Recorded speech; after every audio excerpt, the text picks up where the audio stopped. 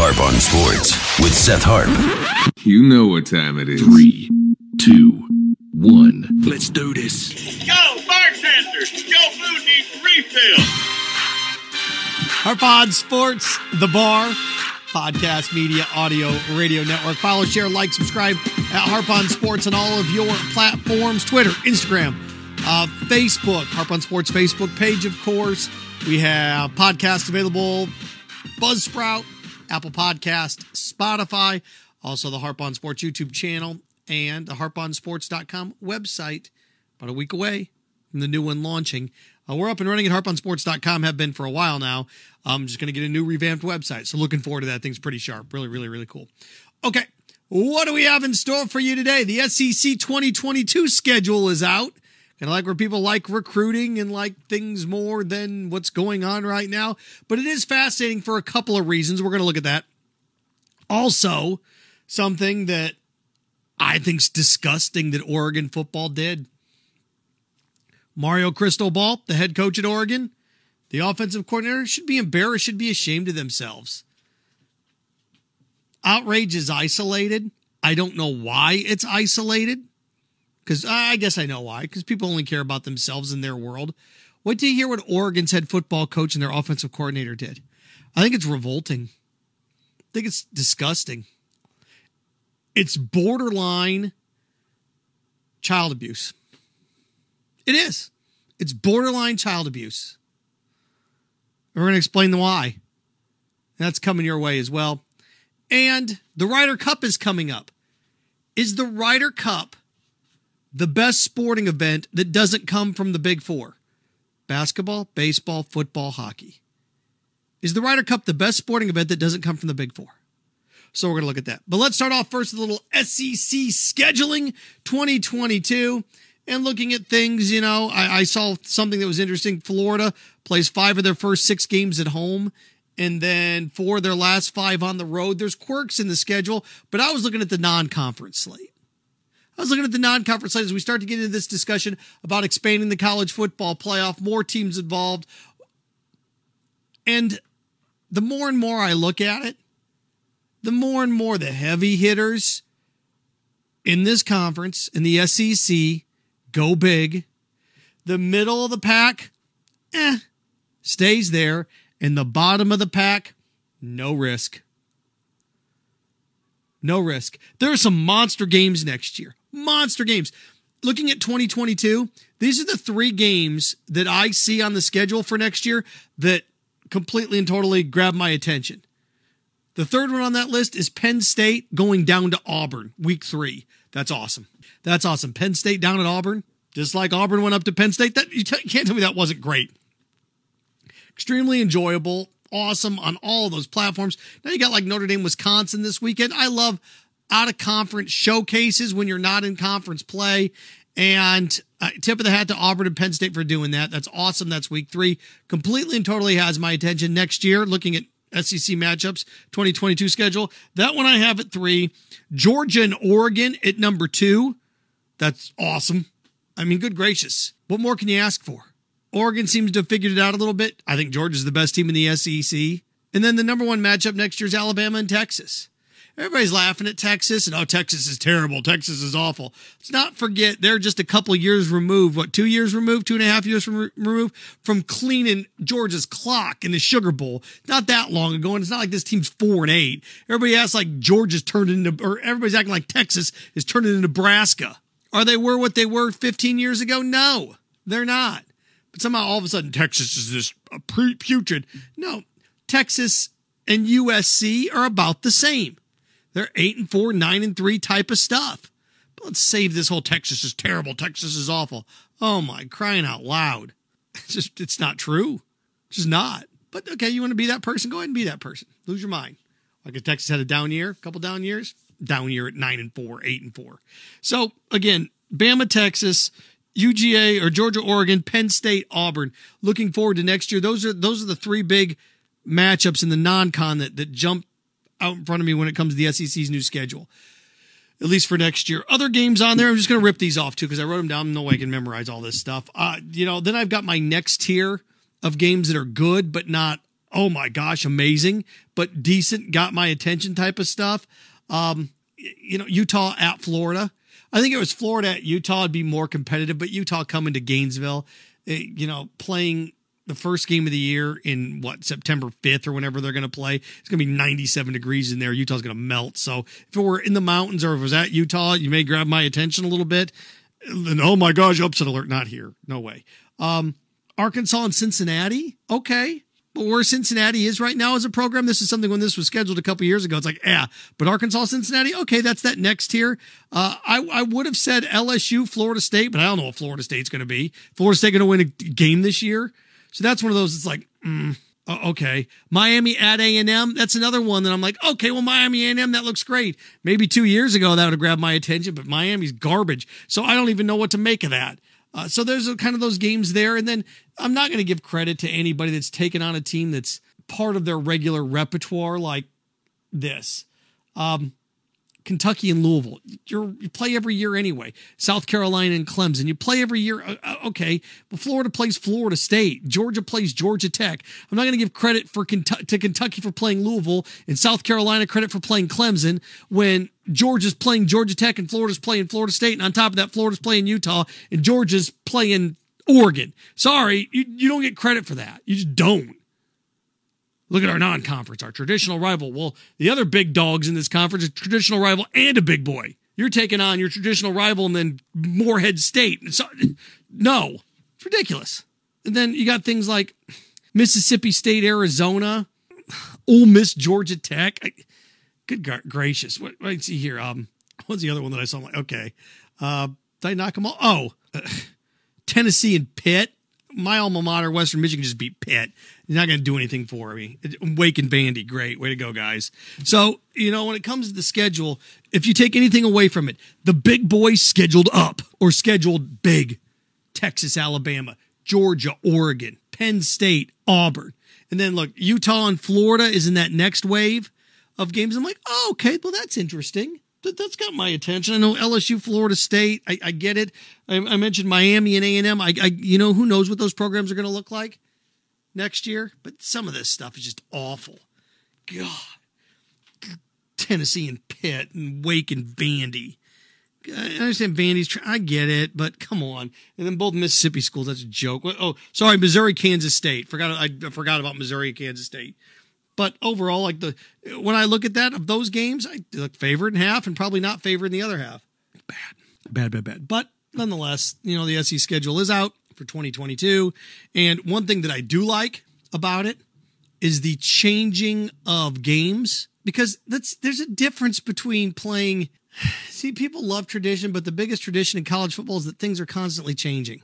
We're getting rid of our traditions. What traditions? They change every 5 years. Southwestern Conference gets blown up in the early 90s. The SEC expands, adds 2 more teams. The ACC expands. The Big East expands. I went back through and looked. Did you realize 35 years ago there were 20 independents? In the late 80s, 30 years ago, there were 24, 25 independents in college football. Tradition. You want to go back to the tradition where there were 25 independents and your conferences had 8 teams in them? Everybody, tradition. Oh, this is ruining what? Southwestern Conference blown up. Big 8 turns into the Big 12. Then it goes back to the Big 10. And then it goes back to 10. And now it's going to go back to 12 after it goes to 8. Everybody gets caught up in their traditions. The only tradition that exists is that things are constantly changing. Knock that off. I wish things would stay the same. You mean stay the same as never stay the same? Because that's all college football is constant change. You want tradition, go to the Kentucky Derby. It's horses running in an oval. I want my traditions. I want things to stay the same. Cars don't stay the same in auto racing.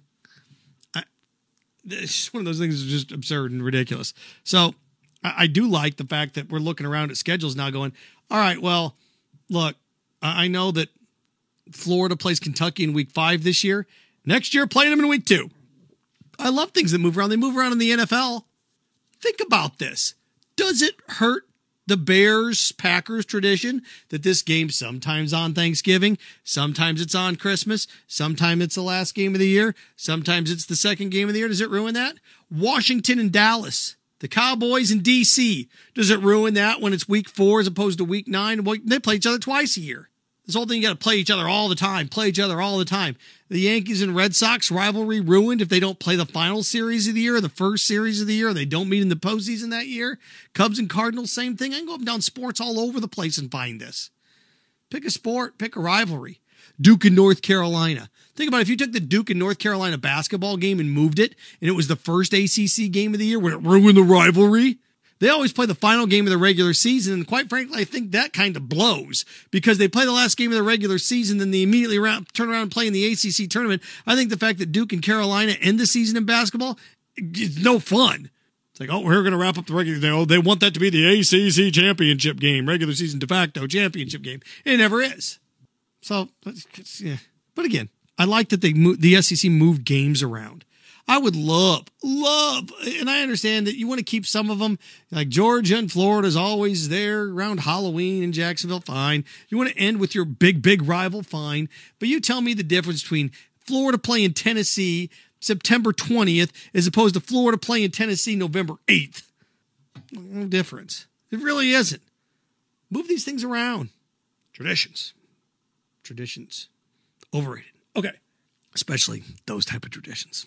There's that. I want to pivot to another quick college football story before I get into the Ryder Cup. I think this is borderline child abuse, psychological child abuse, not physical, not Penn State type of child abuse, but like this is mental. This is awful. I'm not going to mention the kid's name because he's 12. 12. So born in 2009. Mario Cristobal and Joe Moorhead. Mario Cristobal is the head football coach at Oregon. Joe Moorhead's the offensive coordinator. They just offered a scholarship to a sixth grader. He's been a sixth grader for a month, which means 3.5 months ago, this kid was in the 5th grade, and Oregon just offered him a scholarship. Is that healthy? Is it? Is Oregon head football coach Mario Cristobal and offensive coordinator Joe Moorhead, is it healthy for the Oregon Duck football program to offer a kid that obviously physically matured early, 6th grade, but mentally at 12 years old, can you handle the capacity as a 12-year-old to have a scholarship to the University of Oregon's football program thrown in your lap? Now, his Pops is on social media and he loves it because Pops doesn't understand that his 12-year-old, look at my scholarship, look at the attention. My kid's getting great attention. Here's why, if you say it's not that big of a deal. Okay, so what? He offered a 12-year-old a scholarship. Here's why Oregon offering a 12-year-old a scholarship is a big deal. I offered you a scholarship. You're 12. What if Oregon yanks it? What if Oregon comes out in 2 months and says, you know what, 12-year-old, we're going to yank your scholarship? At what point are you, if Oregon's offering a scholarship to a 6th grader, a 12-year-old, again, this kid's been in the 6th grade for 100 days. 100 days ago, he's a 5th grader. Think about this. Oregon we've been in this pandemic a long time, but it hadn't been that long. Oregon just offered a football scholarship to a kid that was in the 4th grade when the pandemic started. You cool with that? Oregon just offered a scholarship to a kid that was in the 4th grade when the pandemic started. This kid just entered the 6th grade, offered him a scholarship. If they yank it next year, you cool with the 7th grader having a scholarship yanked? See what it does to you mentally? Think about what a 6th grader is. Think about when you were 12 years old. Zits, going through puberty, all that stuff, liking girls for the first time, going through all that stuff. I remember how emotionally mature I was when I was 6th grade. Not at all. Awful. Just ooh, man, Kelly and Zach kissed on Saved by the Bell. Ooh, wow. Wow, that's kind of weird. 6th grade. When it's awkward in gym class to see each other naked in the shower. But we're going to trot out a full ride to Oregon. Yeah, that kid's going to be able, a 6th grader is going to be mentally capable of handling a full ride to Oregon, a scholarship to Oregon. Joe Moorhead and Mario Cristobal should be embarrassed. Anybody not bothered by this at all? Nobody's bothered at all, but with 6th graders getting scholarships offers. What about 5th graders? We cool with a 5th grader getting a scholarship? How about a 4th grader? 6th grade. Oregon offered a scholarship to a 6th grader. I think it's embarrassing. If I were the president of Oregon, I'd be embarrassed. I think it's not good, man. And here's where we are. Because this is how ridiculous this is. Would you be okay with a baseball program offering a scholarship to a kid in the Little League World Series? That's the same age. It's the same age. Actually, now that I think about it, the kids in the Little League World Series are older than this kid because those kids are just wrapping up the 6th grade. This kid just started the 6th grade. Oregon offering full rides to 12-year-olds in football. Yeah, that's not going to mentally damage that kid at all when they yank it when he's in the 7th or 8th grade. There you go, kid, 6th grade. I'm sure that his dad will love it. His dad probably gets to walk around with his Oregon shirt on, Oregon Nike shirt on, going, yeah, did you see my son? Son got a full ride to Oregon. Yeah, that's it. Kid's looking at dad like, oh, my gosh. People are taking cheap shots at him. It just, look how big a physical specimen he is. How can you offer, it just, they don't give a damn about this kid. Come on, they don't care. You can't care about a 6th grader's mental capacity at all and psychological structure if you're offering full rides. Kids, I just think it's disgusting. I think it's revolting. From that to this, we'll try to end on a happy note. The Ryder Cup's coming up this weekend, and I was trying to think, the biggest event, American sports. The biggest event in American sports is what? It's the Super Bowl. It is. It's the Super Bowl. What's the second biggest event in American sports outside of the Super Bowl? Okay, you can, depending on ratings, and you want to look at things, the college football playoff, NBA finals, March Madness. See where we're going? World Series, Stanley Cup finals. I was sitting here and I was thinking about this because the Ryder Cup's coming up. I love the Ryder Cup. The Ryder Cup is my favorite now. It's my favorite non-traditional sporting event. I like the Ryder Cup more than I like any major in golf. I do.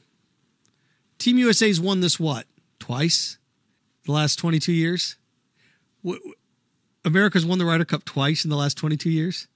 Maybe that's the reason why, because we can't win it. I want to win it, and I think it'd be great if we win it, but we just can't get over the hump when it comes to this thing. Europe always cleaning us up and down the dial, up and down the course. So I just like the Ryder Cup. Team USA versus Europe and the anger and the booing and how, guys like Ian Poulter troll us and they're right. It just, we can't win as a team in America. We can't. I love it. I love the Ryder Cup. And I wrote down a bunch of them. Non-traditional for sports. What's the best? Now, I will always have a place in my heart because it's home. The Indianapolis 500. But let's face it, that's not the same. Now, that's what I personally like as opposed to what it is. The most popular sporting event that's watched by the most people in the world is Bueller. It's the Tour de France. Tour de France has the most viewers in the world, 3.6 billion, something like that. Then it's the World Cup. I like the World Cup too. Every 4 years, the Olympics, okay, enjoyable, I get it, but the non-traditional sporting events, this is one of my favorite. Now, I wrote down a couple more, like you got certain tennis, like Daytona 500, then you have Wimbledon, the US Open, the Australian Open and French Open don't do much for me, and they don't. In tennis, I watch them, but they just don't. Boxing, but okay, if you go back and give me Holyfield and Tyson, Bo and Holyfield, okay. But boy, those things don't exist anymore. Horse racing, when the Triple Crown's involved, maybe, but then again, that whole entire event, by the time you add up all the time, how long it takes, it's 7 minutes. Actually, it's not even that long, is it? All 3 races? So the Ryder Cup, it's this weekend. It's my favorite non-traditional sporting event. You leave anything out? I guess you could. Well, it's one of the traditional 4. I'd say the NFL draft, but that's one of the traditional 4. I guess you could go through individual sports, and I guess worldwide, worldwide it'd be the Tour de France one, but then you've got like cricket finals and rugby finals and things of that nature. The Rugby World Cup and. Again, soccer, the Women's World Cup and the Men's World Cup, those are gigantic on the global stage. But to me, this is the most American sporting event that we have left. I'm talking about like Team USA. The Ryder Cup's the last bastion of Team USA. The Olympics, we had people openly rooting against American athletes in the Olympics this year. So Team USA, this is the thing that I'm most patriotic about in sports. At least here in America, Team USA it is. I find myself openly cheering for Team USA against Europe in this thing. So the Ryder Cup, The Ryder Cup, to me, is the last Team USA sport that... Look, I root for Team USA and other things, but this is one of these things that I kind of stop what I'm doing, and if we lose, I'm like, damn it, we lost again. Like, if Team USA loses in soccer, I'm like, all right, sucks. But this one, it doesn't bother me, because nothing really bothers me in sports anymore. But it's one of these things that's like, oh, man. There you go. All right, Harp on Sports, the bar. You can check out this podcast and the other podcast by logging on to harponsports.com and checking out the podcast page and also our video page, Harp on Sports Facebook page as well. Of course, you can check out every podcast at Spotify, Buzzsprout, and Apple Podcasts as well. Still working on the website. We're almost done. Next 2 weeks here, we'll have it all done for you. So there you go. And remember, stay clean, stay focused, stay strong.